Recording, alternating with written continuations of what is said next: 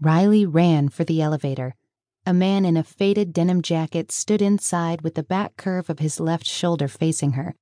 He didn't acknowledge her high-speed sprint in his direction, nor did he stop the two brushed steel panels from sliding closed between them. She thought of pushing the button and forcing the doors to reopen. Honestly, though, did she want to get stuck in a metal box with a man who didn't care about basic courtesy toward his fellow mankind? Not likely. Riley huffed out an exasperated breath as she started up the stairs. 3 flights up. It could be worse.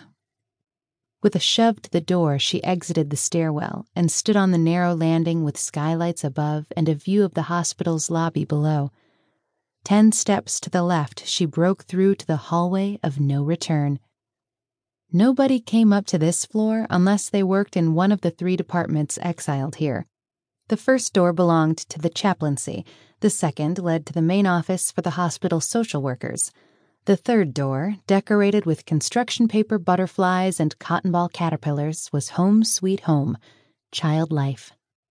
"I can't believe how rude people have become," Riley vented about the man in the elevator as she stepped past the colorful decorations and into her domain.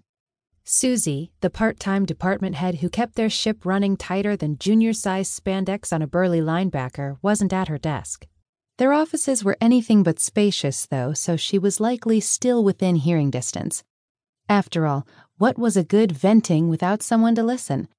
I was running for the elevator, but the guy inside didn't even wait for me. He let the doors slide closed, because obviously it wasn't big enough for 2 of us. She left out the part about his back being to her. Absolving him of guilt wasn't high on her priority list at the moment. Susie emerged from the vault, a nether region of their office used for storage.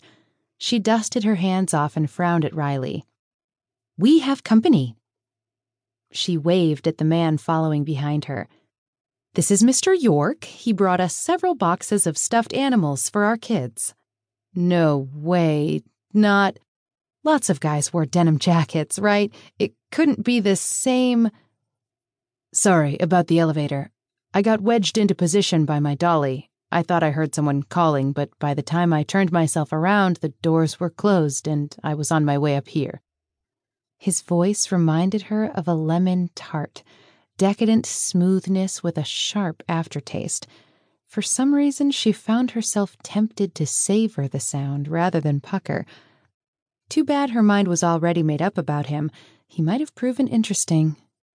Guilt gnawed at her middle. "Sorry, God. I'll be nicer once I catch up on my sleep," she sighed. "Okay, now I'm making excuses."